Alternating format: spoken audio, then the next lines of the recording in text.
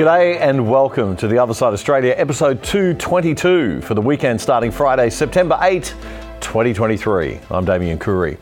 This week we bring you the second of our two spring break best of episodes where we take a look back at the best segments from the first 10 shows of The Other Side Australia on ADH TV. We'll be back with our regular show next Friday night with a summary of all the news and commentary of the week. But this week and last week, we've been putting together the highlights of our first 10 episodes. And one of our favourites was episode 8, which first streamed in early June, the week that WA Premier Mark McGowan announced that he was standing down. Australia now has one less leader that has very little respect for freedom. WA Premier Mark McGowan pulling up stumps. The official reason, because he's tired. West Australians love this guy, don't get me wrong. He had a 91% popularity rating at one stage, which was an all-time record for Australian pollsters, the highest of anyone ever. And of course, at the last WA election, the people rewarded his unbelievably strict school principal approach to COVID with a resounding victory that almost wiped the poor new woke Liberal Party off the map in the West. The Liberal Party ended up with just 2 seats in the 59-seat WA Parliament. Unbelievable. Today I'm announcing that I'll be stepping down as Premier and as member for Rockingham. He's wrapping up an almost 30-year career in politics and more than 11 years as head of the Labor Party. We have the strongest economy in Australia and one of the strongest in the world. National Party Senator Matt Canavan told Sky News First Edition program that he missed a lot of opportunities, that is McGowan missed a lot of opportunities, to lock in big investments and projects for Western Australia and the rest of the country. When you look back over the last 6 years in Western Australia, there hasn't been a significant amount of inbound investment to large capital projects, which is the lifeblood of that state. There's a lot of missed opportunities for Western Australia in the last few years, and as we see iron ore prices fall now, gas prices come down to more moderate levels, we may look back on this period as a missed opportunity not to lock in some of those large capital investments. That's Senator Matt Canavan. ADH TV's Fred Paul had his own personal issues with Mark McGowan's COVID overreach and border closure policies. I visited several times during that period to spend time with my dying mum. Sadly, thanks to McGowan's heavy-handed state border controls, I wasn't allowed to make it back for her dying days or her funeral in September 2021. But 2 teams of AFL players and their extensive entourages were permitted to enter Western Australia at that time for the far more important purpose of playing an AFL Grand Final. It's infuriating. Let's not be too quick to forget the horrors of COVID overreach. I've often said the problem with COVID overreach is that it affected people unevenly. Some people suffered greatly due to bad luck, many others benefited. And in a democracy, unfortunately, it doesn't matter how much pain you inflict on the few or how unjustifiable and immoral that may be, so long as the majority is comfortable, you're going to stay in power. And the manipulation of people through fear for political gain, by overstating the COVID threat to justify lockdowns and mandates that went well beyond anything we should ever permit in a liberal democracy at any time, unfortunately works. It will get you re-elected, but that doesn't make it moral or right. Let's go back to November 2021, when Queensland and WA were considering finally opening their borders and stopping the nonsense just before Christmas. And remember, we now know, as they all knew then, that there was never any evidence to show that the vaccine stopped transmission of the virus, and there was plenty of emerging evidence about the horrible effects that internal Australian border closures were having on business, families, and people's mental and physical health. Here's Channel 9 reporter Damien Ryan back in November 2021. All I want for Christmas is to go to Queensland. And if a border opening is on your wish list this year, it just might come early as the Sunshine State surges towards 80% double vaxxed. We're on target to reach it by the 17th of December, but as I just said, we're now almost like a week earlier. In WA, a cautious Premier continues to play Grinch. 90% vaccination rate will be the key to opening in late January or February. The adventurous and unsafe approach was New South Wales. And what you saw there was hundreds and hundreds of people lose their lives.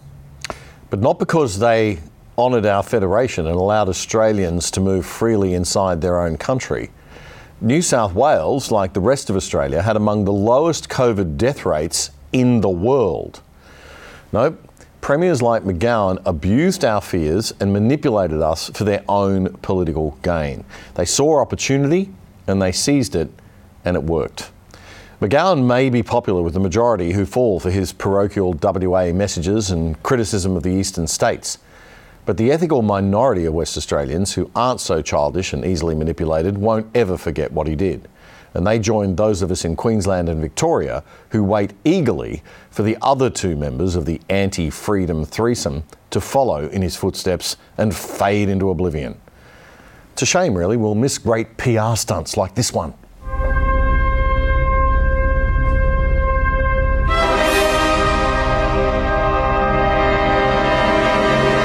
Sultry. It is sultry. There's no doubt about that. Do you think so? Oh, yeah. Look at him. Look at you. Like you're having a date with him. Across the table. I quite fancy him, actually. Candle lit. You do, actually, don't you? You've got a thing for McGowan. I've got a thing for McGowan, yeah. Yeah. Tough love with soft eyes. He's really thought about it, haven't you? I have, yeah. Let's go with that. It's a thing. It is a thing. That's what happens in lockdown. Yeah. You think about these things a little too much. A lot. Some Twitter followers have suggested that McGowan has already got a new job. Take a look at this. Yep, the similarity is uncanny. At Burgermeister23 on Twitter revealing McGowan's new role with the US MASH 4077th Unit. I always thought McGowan reminded me of someone, Major Frank Burns. Too good. And what is comedian and songstress Chelsea Jones going to do now for her country songs and her obsession with McGowan? Like this gem from 2020. Cause all these city boys are so straight-laced and straight-faced. They came straight from UWA. So I'm gonna head to Rockingham, find myself a country man. And when I do, I'll say, do you wanna pick me up? Go to the pub and then grab a kebab with me, Mark McGowan. I'm in love, I'd do anything for you and your heart, heart, heart. Do you wanna pick me up? Go to the pub and then grab a kebab with me, Mark McGowan. I'm in love, I'd do anything for you and your heart, heart, hard border. Yep. There's nothing quite like a hard border closure, Chelsea. And down the track when we try for a baby, will you wear the uniform that you wore in the Navy? I'll say, oh, thank you, Lieutenant, for your protection. But like the Easter Bunny, I'll give you an exemption. Do you want to pick me up? Go to the pub and then grab a kebab with me, Mark McGowan. I'm in love, I'd do anything for you and your heart, heart, heart. Do you want to pick me up? Go to the pub and then grab a kebab with me, Mark McGowan. Oh, she's fantastic. That's the Mark McGowan official music video by Chelsea Jones on YouTube. Make sure you check out the whole thing. You will not be disappointed.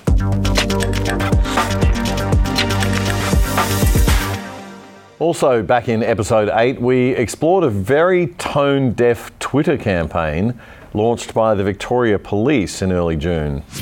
We've had Bud Light, Miller Lite, Gillette, now Target in America.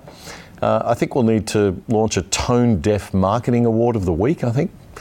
If we did have one, this week's award would go to Victoria Police for this tweet from the people who brought you firing on protesters because they dared to question Victoria's draconian lockdowns in 2020 and 21. The Public Order Response Team, or PORT. Their HR and PR people thought it'd be a really good recruitment publicity idea to tweet this image. A little spot the difference puzzle with the text, "Can you spot the difference? Put your answers below." That's asking for trouble. You've seen their cars rolling through the CBD and around town when attending events, but do you know what they do? responsible for public order events and incidents, both planned and unplanned. There's no such thing as a boring day in the office for our public order response team. Well, somebody doesn't understand how Twitter works. That was like a red rag to a bull. And after 215,000 views, guess how many likes the tweet had? 37. Not 37,000 or 3,700, just 37. This must be the worst Twitter ratio in history, surely. Most replies sort of followed this theme. Let me guess, they're both pieces of who are willing to arrest pregnant women, strangle children who don't wear masks, and pepper spray elderly ladies? Hashtag Dan's brown shirts. Yes, I'm sorry guys, but when you commit unprecedented violent overreach and stomp on civil liberties to the extent that you did in 2021 under the orders of an authoritarian government, and you ignore the protests of those who've suffered and mock them and call them nut jobs and call them deplorables, and then you find out you were wrong, you don't undo all that damage to your image overnight. And you sure don't do it by treating people as fools with little spot the difference puzzles. Give us a break.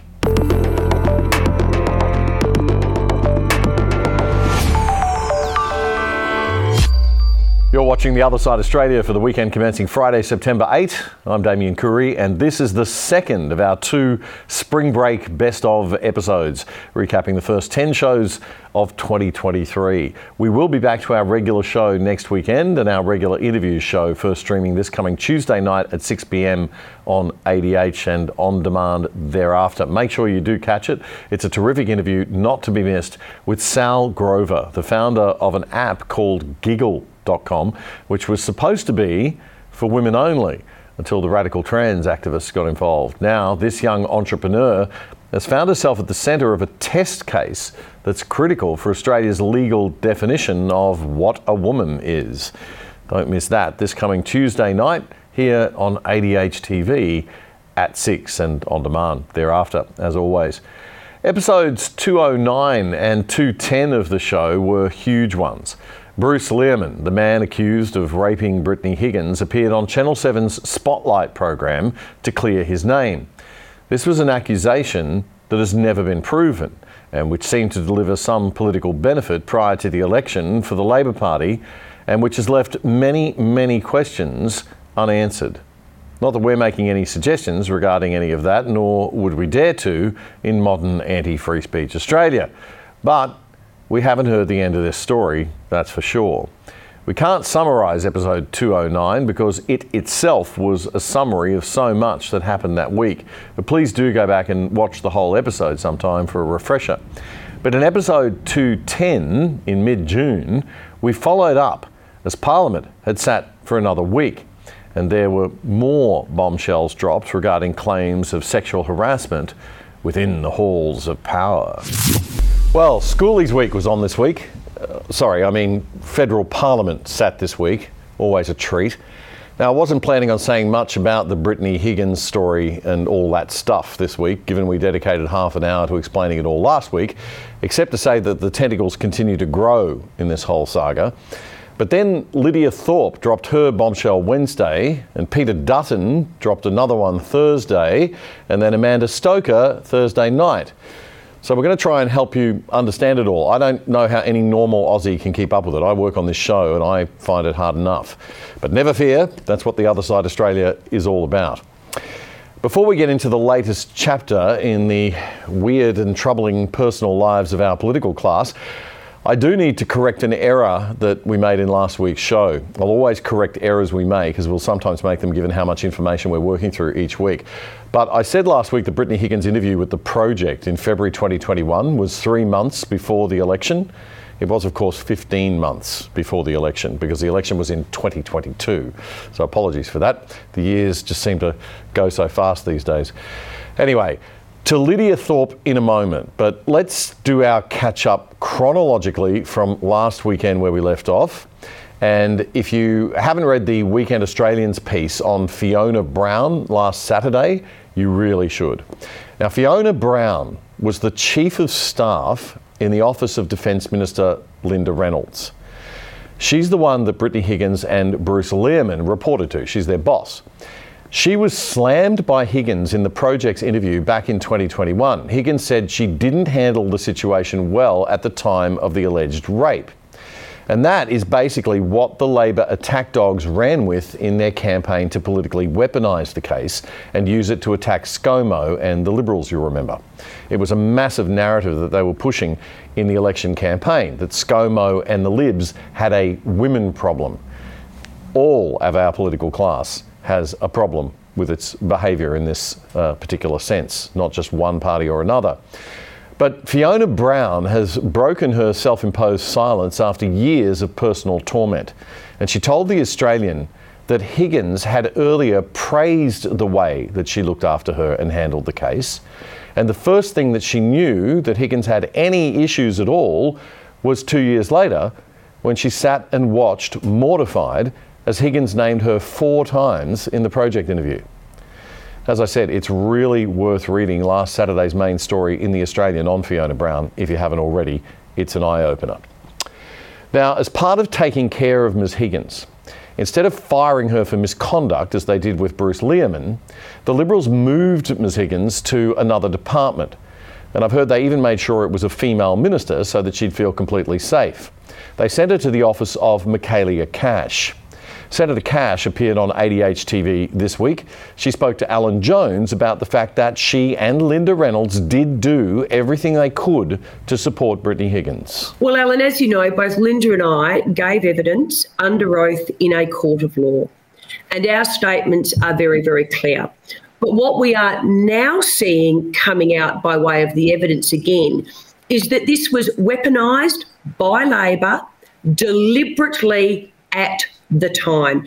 And they hounded Linda Reynolds, and if they didn't like her answer, they continued to hound Linda Reynolds. But what has also come out now in relation to the support that the Reynolds office was provided is, of course, the email from Lauren Barons, I've got it in front of me, dated Friday the 29th of March 2019. Now, Lauren Barons, as you know, was from the Department of Finance, and there's a key line in here. This is what Lauren Barons says back to Linda Reynolds, then Chief of Staff.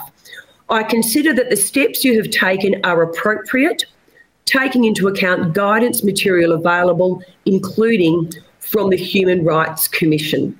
So that is the evidence that the Department of Finance provided to Linda Reynolds, then Chief of Staff. I consider that the steps you have taken are appropriate. Well, the Chief of Staff was lent to Linda Reynolds' office from the Prime Minister's office. Correct. Fiona Brown, an outstanding woman who's just been buried. I mean, the texts that I've read indicate very warm exchanges between Higgins and Linda Reynolds. None of that was acknowledged in the interview that went to air in February 21. Fiona Brown's notes are impeccable, in detail, showing the care and support that Higgins was offered in the days following the alleged incident. Channel 10 was informed about the level of care and support by Fiona Brown. A WhatsApp message dated June 7, 2019. Now, remember, the lady you're looking here has been treated as if she's an impossible employer, and Linda Reynolds, and they were sued. The government was sued by Higgins and co. They were sued for money. And in a one-day hearing, when Linda Reynolds was banned from attending, one-day hearing, confidential, reportedly $3 million, our money, goes to Higgins for the appalling treatment by Michaelia Cash and Linda Reynolds. But in a message dated June 7, a WhatsApp message, 2019, from Brittany Higgins to Fiona Brown, Linda Reynolds' Chief of Staff says, quote, "Thank you. I wanted to say this in person, but I cannot overstate how much I value your support and advice. You have been absolutely incredible, and I'm so appreciative." So Higgins was well supported by employers in the Morrison government. But this program, The Project, which went to air in February 2021, showed the viewer Higgins' claims that she felt she'd been poorly treated, she'd been isolated, she'd not been given choice about where to be based in the wake of her allegations.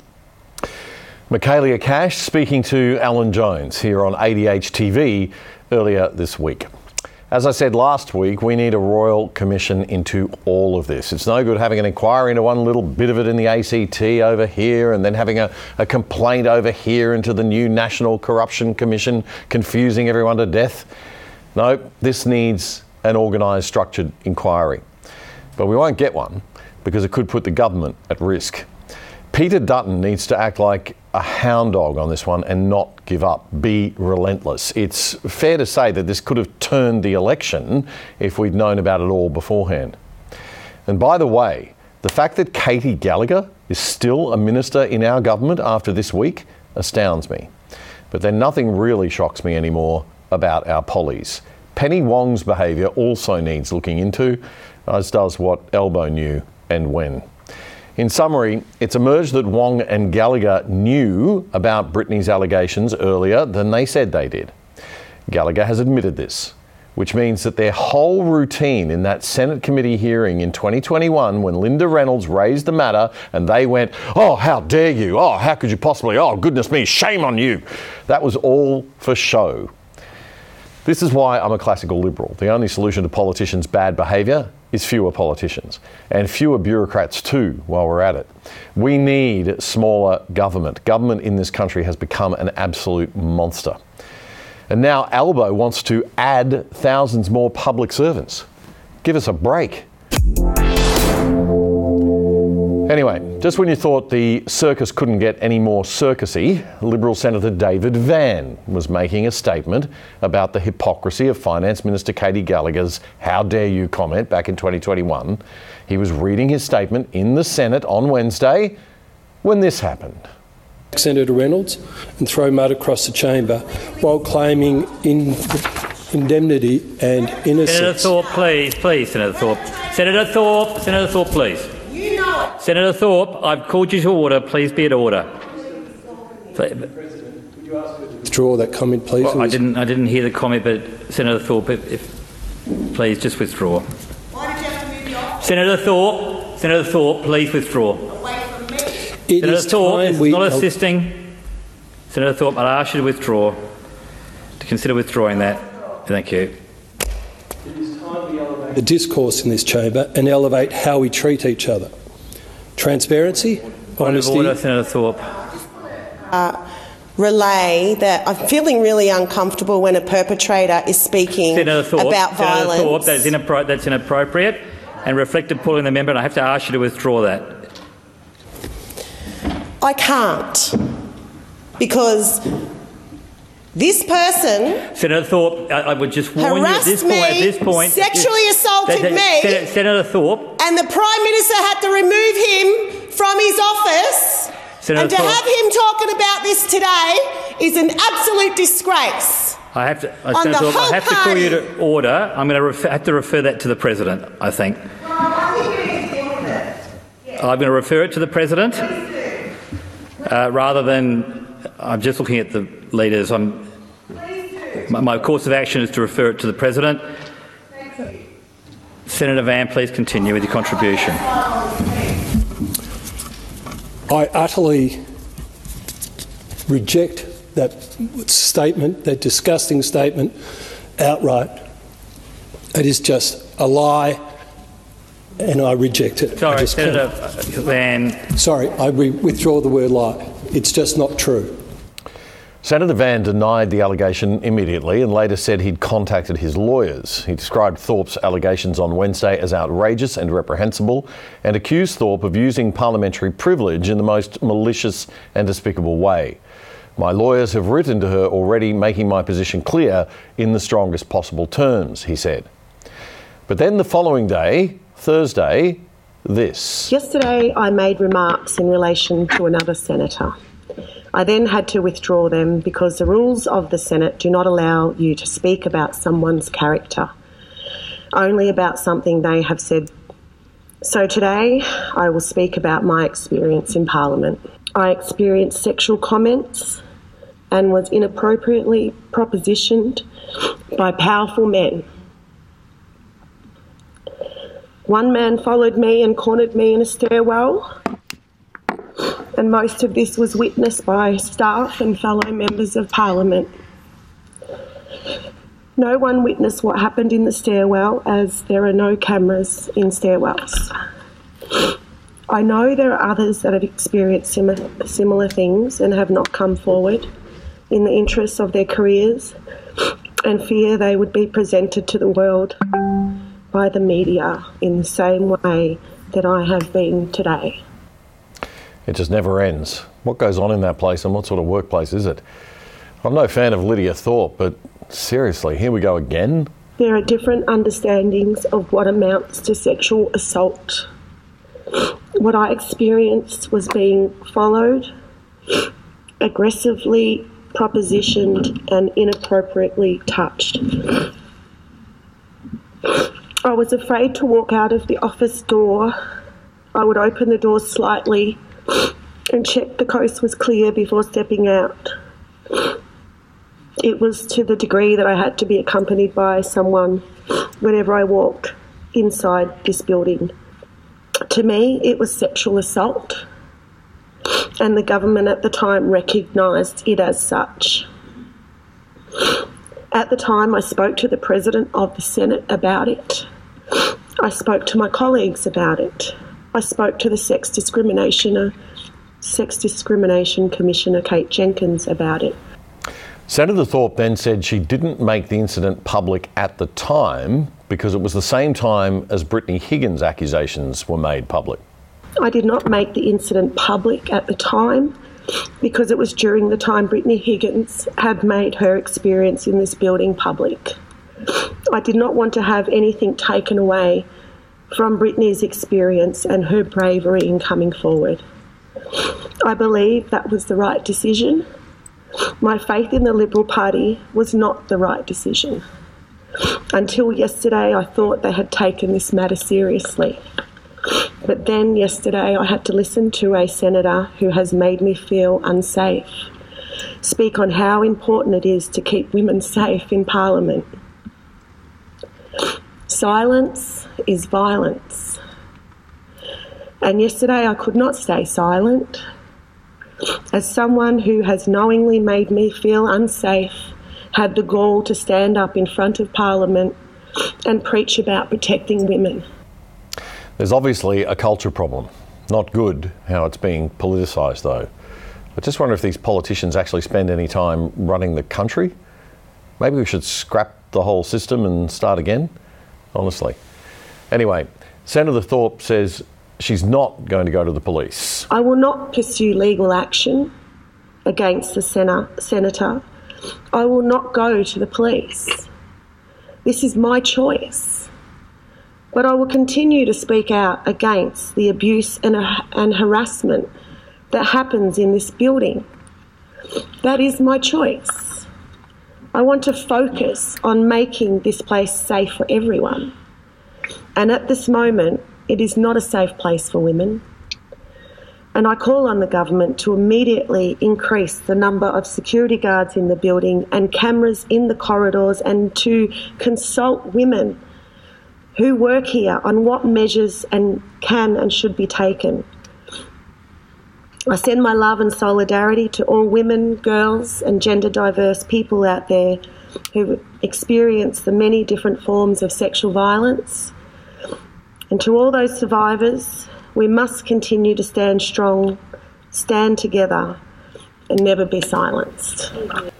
Now, after that statement, Pauline Hanson muttered something under her breath in the Senate that wasn't audible, and Thorpe responded, "F off, Pauline."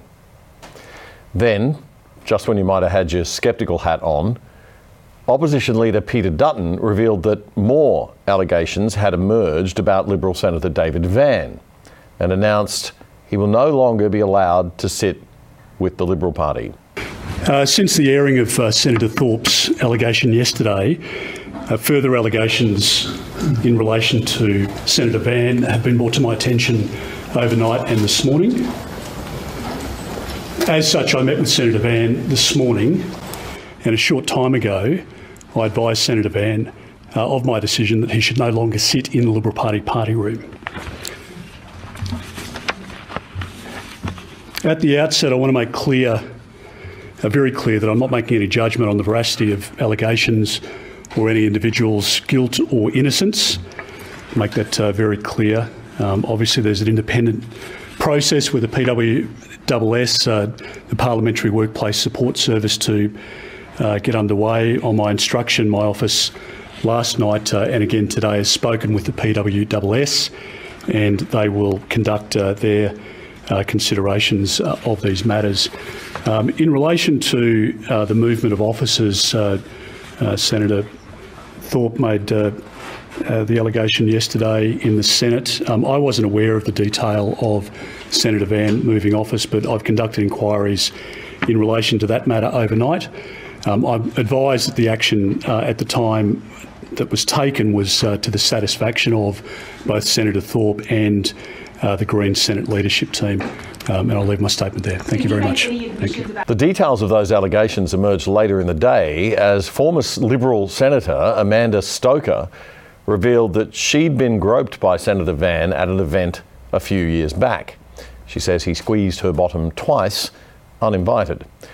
Honestly, these guys are shabby, aren't they? I mean, keep your hands to yourself and the little guy zipped up. It's not that difficult, really.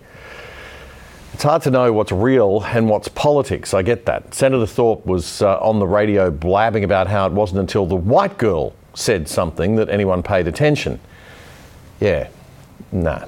People weren't listening to you, Lydia, because you don't have much credibility. Something all of your own doing that has nothing to do with the colour of your skin. Don't go playing the race card if you think this matter needs to be taken seriously. That's truly despicable. Honestly, the culture today sucks, and while I fully believe Amanda Stoker 100%, and I have no reason to not believe Senator Thorpe's claims, and David Van needs to have his chance to respond and be properly investigated, isn't the timing of these revelations all just so perfect for Katie Gallagher, Penny Wong and Elbow? No, I'm just being too cynical. Forget I said that. Anyway, both major parties are up to their necks in it, and we really need a new political force in this country.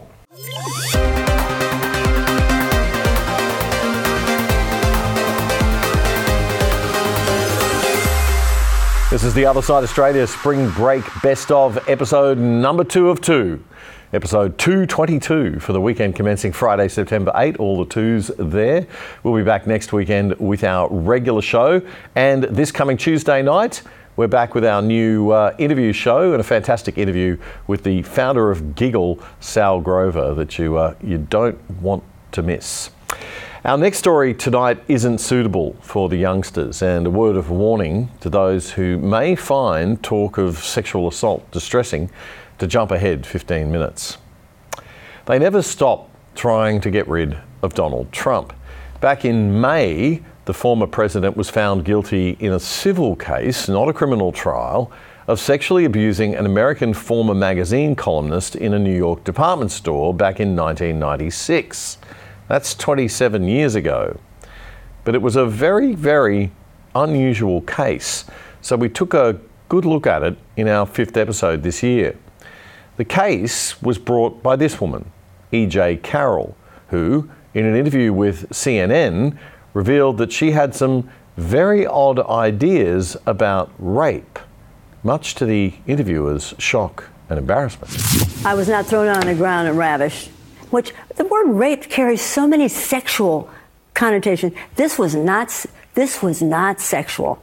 It hurt. Well, I think most people think of rape as it is a violent assault. It is not. I think most people think of rape as being sexy. Let's take a short break. Think of the fantasies. We're just going to take a quick break. If you can stick around, we'll talk more on the other side. You're fascinating to talk to. Rape is sexy. That's E.J. Carroll in a 2019 interview with CNN's Anderson Cooper, who clearly wasn't expecting that. Let's cut to a commercial break fast.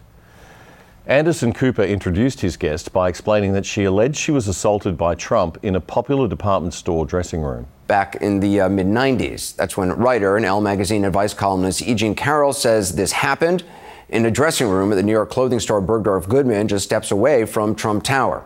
She writes about it and other painful encounters in her book, What Do We Need Men For? A Modest Proposal. We spoke just a short time ago. Whoa, hang on. Stop. She wrote a book called What Do We Need Men For? She thinks rape is sexy. And when all this broke, it was just before the US presidential election? Okay. Believe all women. Believe all women. Carry on. I want to begin just by asking you about the latest thing that the president has said just a short time ago. He gave an interview to The Hill. He said, I'll say it with great respect. Number one, she's not my type. Number two, it never happened. It never happened, okay? I love that. I am so glad I am not his type. I am so glad. This was 20 years ago. And I probably was, at that moment, in that 5 minutes, the most attractive woman in Bergdorf's in that one bit of time. And you think that's what it was about for him? I don't know what it was about. Anderson, we were having a high old time. You remember Donald Trump, hail fellow, well met, walking up and down the streets of New York, greeting everybody. Everybody liked him. You're talking about 1995, 95, 96. He was Shakespearean. He was great. You'd love to see him on the street. So when we met in Bergdorf's and he said, help me, advise me to find a president, I was delighted. I was thrilled. Okay, so things must have turned pretty bad pretty fast. So you say you were in Bergdorf Goodman. I was coming out of Bergdorf's. Which was a store I heard you liked a lot. It's a posh and cozy. Your whole face lights up when you talk about Bergdorf Goodman, by the way. I was just there today. Okay. I just loved it. So I was coming out, and he was coming in. He was standing out, and he put his hand like this. So I did not go through the revolving door. He came in. He said, hey, you're that advice lady. And I said, hey, you're that real estate tycoon. He said, come advise me. I want to buy a present. I said, oh, for who? He said, for a girl. So I was enchanted. It was such a great moment. So how about the handbags? Oh, no, he doesn't want a handbag. Well, how about a hat? So we went to the hats, and he immediately grabbed a fur hat, of course. And I said, oh, you can't put a dead animal on your head. And then I found out later, of course, all of his women wear those fur hats. Ivanka, you've seen pictures. They all wear, okay. I realise this is a long clip, but to edit it too much would be to miss the fullness of her description and miss the point. So please bear with us because we want to show you all of the most important parts of her story. I said, how old is the young lady? And he said, how old are you? And I said, 52. And he said, you're so old. He said that? Of course. He said, you're so old. And shortly after that, he said, I know, lingerie.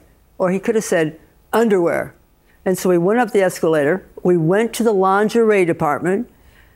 It was empty. There was nobody there. That's going to sound strange to people that nobody was in the... Because Bergdorf's is the greatest store on the earth. They take care of whatever you want, they're there. If you're thirsty, they'll bring you water. They'll get you whatever. They'll call all over the country to get whatever you want.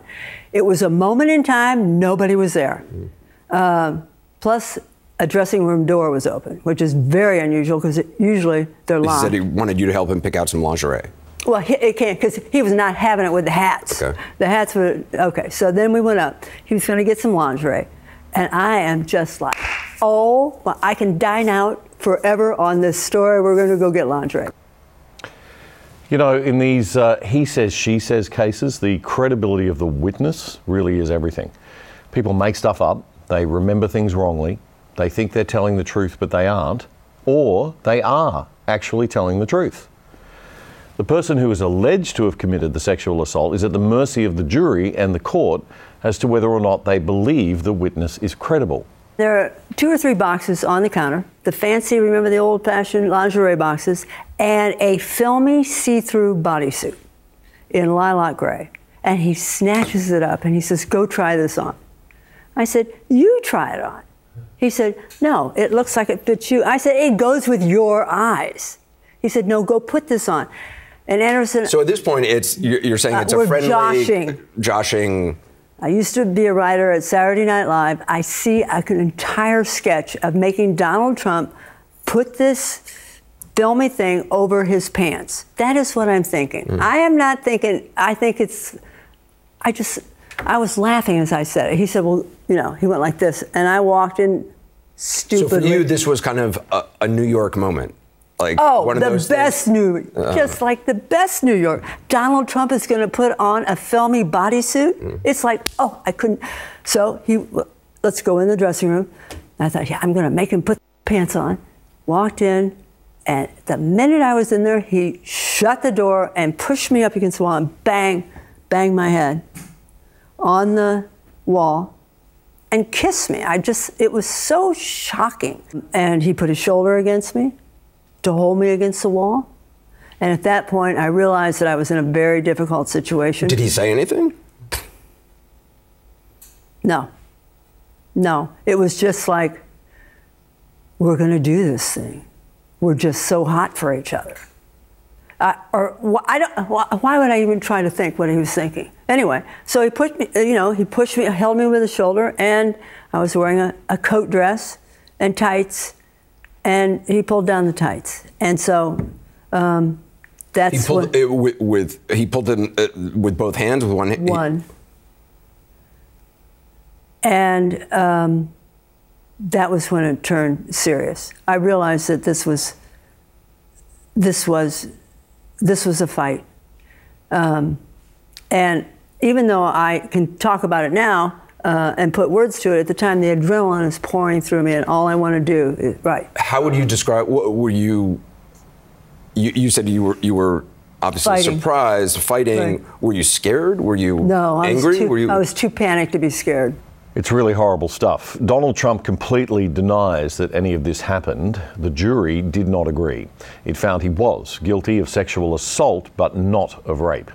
And they awarded him to pay $5 million to the victim. President Trump slammed the verdict as a disgrace. We were almost even in height, and down go the tights, and it was against my will. And it hurt, and it was a fight. And this is not a question I would normally ask, and if you don't want to answer, I totally understand. But given the prior accusations, which have all been of forms of assault or harassment, you're saying there was actual penetration? Yes. Did you, puts it into a different category of any of the other women who have come forward? I think that is the definition of rape. One definition. That's the definition. Yes. And that is where CNN stops the video on its YouTube channel. But there was more.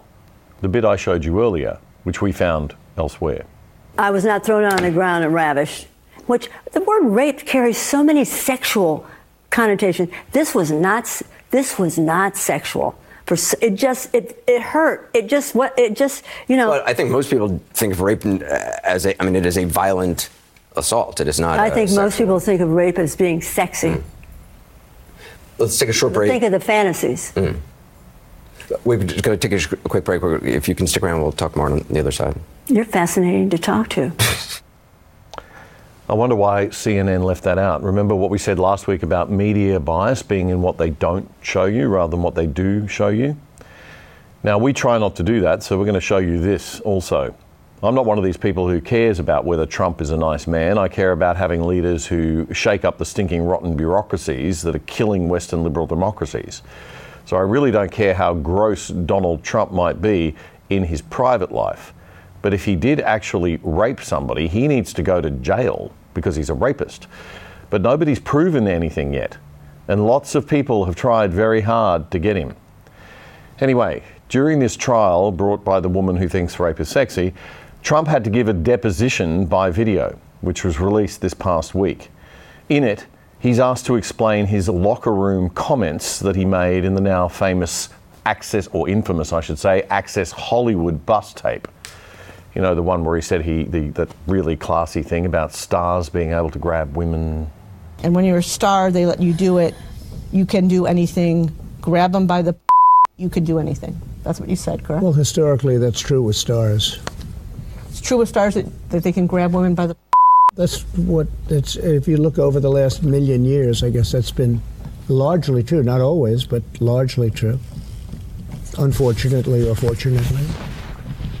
And you consider yourself to be a star? I think you can say that, yeah. And now you said before, a couple of minutes ago, that this was just locker room talk. It's locker room talk. And so does that mean that you didn't really mean it? No, it's locker room talk. I don't know. It's just the way people talk. Did you or anyone on your staff reach out to anyone at Bergdorf Goodman? I didn't have to reach out to anybody because it didn't happen. And by the way, if it did happen, it would have been reported within minutes.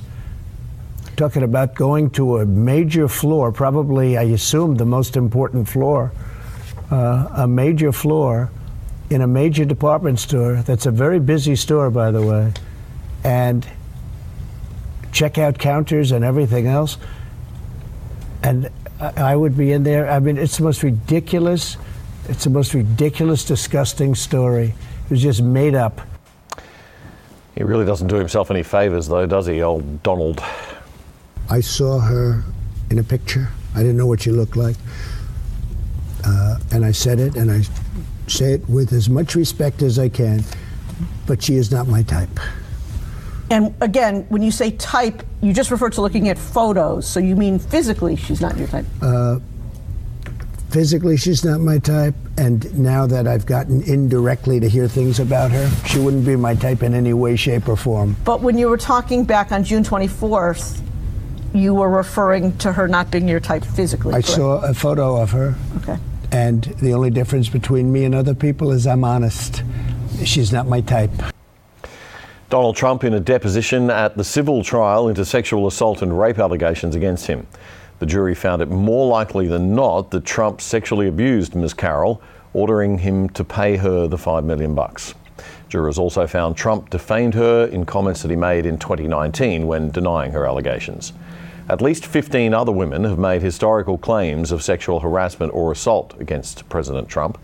While this may indicate a pattern of poor behaviour, none of these other accusers have alleged rape. And it should also be taken into consideration that as a political figure, Trump is more prone to campaigns of reputation attack. We're making no claim to know the truth one way or the other, but we need to see all the information and consider all angles of these kinds of cases. Because the fantasy the radical feminists want us all to swallow is that men are always evil predators and lying, and women are always saintly victims and telling the truth. Reality is often much muddier and much more complex than that. Continuing our recap of the best segments of the last 10 episodes of this year, this is episode 222 of The Other Side Australia for the weekend commencing September 8. The second of our 2 spring break best of episodes. Our normal show will be back next weekend, first streaming at 8 p.m. on Friday, September 15. We're hearing a lot about these new proposed misinformation and disinformation laws in Australia. We simply must not let them go ahead. It's a power grab, and they're going to use misinformation and disinformation prevention as an excuse for political censorship. Remember the last time Labor were in power federally, they tried to bring in laws to curb the freedom of the press. It's hard to believe that any major political party in Australia would even try such a thing. But the 21st century sure is different to the 20th in terms of what political parties will and won't try to get away with. And the character and ethics of some of the people within our major political parties in Australia is something else. There's nothing more dangerous for liberal democracy than allowing the government to have too much say over what we can and cannot see, read, or hear. It's step one to totalitarian or authoritarian control of the people to control their access to information. And that's why the United States has a First Amendment to its Constitution, which protects the right of free speech, which means protecting the right to speech that some people may take offence to or find inappropriate. The importance of free speech and standing up to governments who try to curb it was made very clear in the US 2020 presidential elections. A campaign of suppression surrounded the Hunter Biden laptop story that involved the FBI itself. How bad and how deep the meddling in the social media platform's right to freely inform the public went was revealed in the Twitter files, leaks of internal emails between Twitter and the FBI and others that showed high levels of political interference in the days before Elon Musk took over Twitter.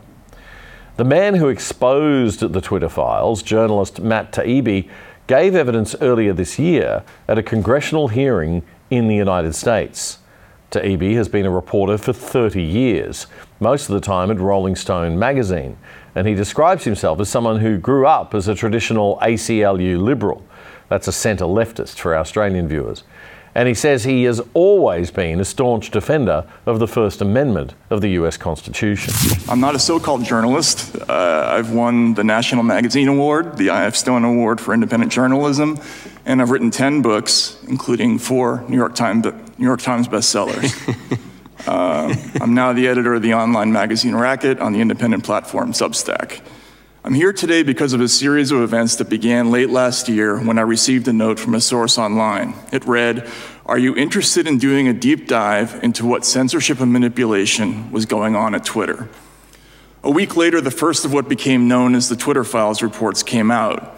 To say these attracted intense public interest would be an understatement. My computer looked like a Vegas slot machine as just the first tweet about the blockage of the Hunter Biden laptop story registered 143 million impressions and 30 million engagements.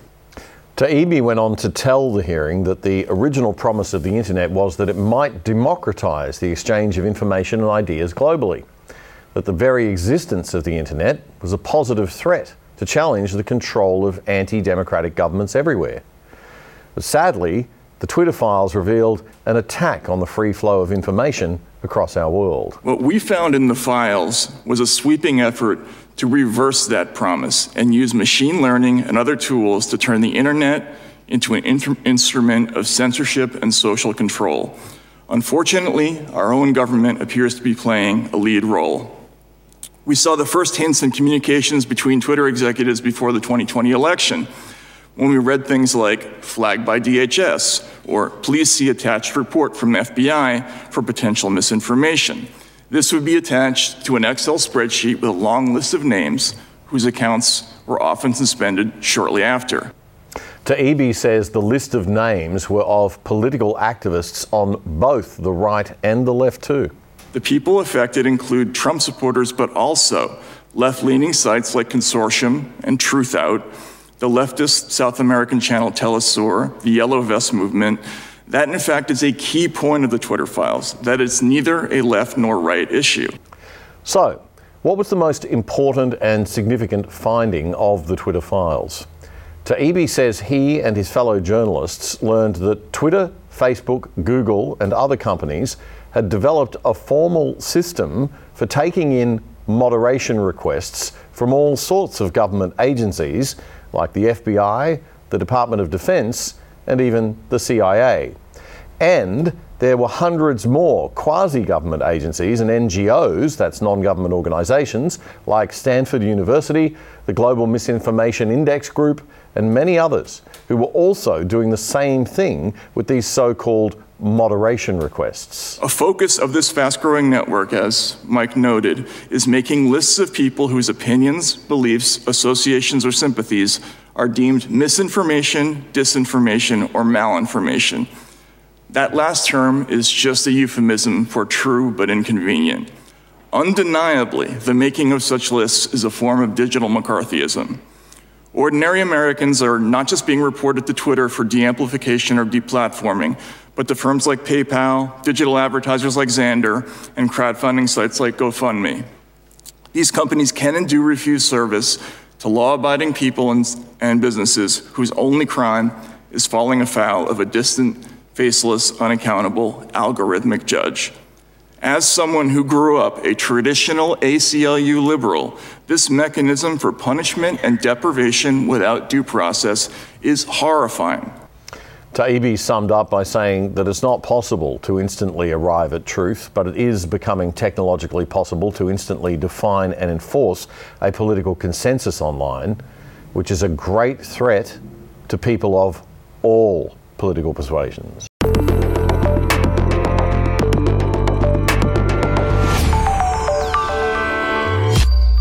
You're watching The Other Side Australia, episode 222 for the weekend starting Friday, September 8, 2023 on ADH TV, Australia's leading voice. And this week, we're bringing you the second of our 2 spring break best of episodes. We'll be back with our regular show next Friday night with a summary of all of the news and commentary of the week as usual, so do join us for that. We began the 7th episode of The Other Side Australia with 2 stories of terrible state government mismanagement in New South Wales and Queensland. I just can't start today's show without a tribute to the woman whose tragic final days are a sign of the sick, over-policed and over-regulated country that Australia has sadly become. As you've no doubt heard by now, 95-year-old great-grandmother Claire Noland died at around 7 p.m. on Wednesday night. She was tasered by a police officer at her nursing home in the New South Wales town of Cooma near Canberra because she was walking towards the officer holding a steak knife. She walked with a walking frame and she was 95 years old, so it's hard to imagine that she posed a threat worth the use of a taser. Tasers can be lethal to people with heart or other conditions. They are not a tool the police should use lightly, and they should never be used on any elderly person under any circumstances. They've charged the 33-year-old senior constable involved, but that is not going to solve the real problem, which is obviously a serious issue with training within the New South Wales Police Force. Heads must roll within the force at a senior level. This is just unacceptable. Mrs. Noland is believed to have suffered a fractured skull and a serious brain bleed after falling and hitting her head as she was tasered. I wonder what Claire was like when she was younger. In a statement, Mrs. Noland's family said she was a well-respected, much-loved and giving member of her local community, and the loving and gentle-natured matriarch of the Noland family. It's not clear whether she suffered dementia, but wandering nursing homes at night is something elderly people do quite often. But this was the final days of the life of a woman who meant a lot to her family, lived through World War II, and probably had a long and very meaningful life. Too meaningful to end in such a hideous way. We have failed her.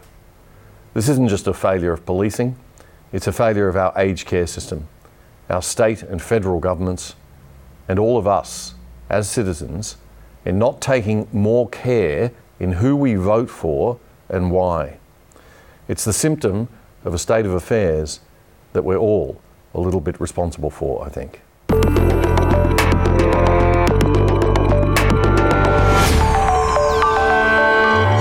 The terrible state of the culture within our political leadership around Australia was on full display with a disgusting performance in Queensland State Parliament from the members of Anastasia Palaszczuk's Labor government in the north. Chronic shortages forced a Gold Coast hospital to transfer patients to, wait for it, SeaWorld Medi Hotel because they couldn't accommodate them in the hospital. Gold Coast MP Sam O'Connor from the Queensland LNP opposition outlined the problem in Parliament, only to be met with cackling laughter from Labor Ministers Grace and the new Queensland Health Minister Sharon Fentiman. Here's how Channel 9's Today Show reported it. The hotel bed could not be height adjusted and the chairs were not suitable for an elderly patient with hip breaks. We don't need whistleblowers to tell us of a policy that was started by Lawrence Springborn about how to care for patients in a very safe, comfortable way. What the hell are you laughing at? What are you laughing at? Stop cacking yourself and get on with rebuilding the health for Queenslanders. Disgusting behaviour. Start rebuilding. I couldn't agree with Carl more. What a pack of absolutely shameful, unprofessional buffheads. Absolutely disgusting. And that Sharon Fentiman has just been given the health portfolio to look after in a reshuffle of Queensland Cabinet by Anastasia Palaszczuk. She's the member for an electorate in Logan City, south of Brisbane, the same city that our Federal Treasurer Jim Chalmers is from. Big Labor territory. I hope the people of Logan teach her a lesson at the next election. It's shameful stuff. We really aren't getting any talent into our political ranks these days, are we? Again, it's ultimately our fault for not caring and doing more to hold the major parties in check.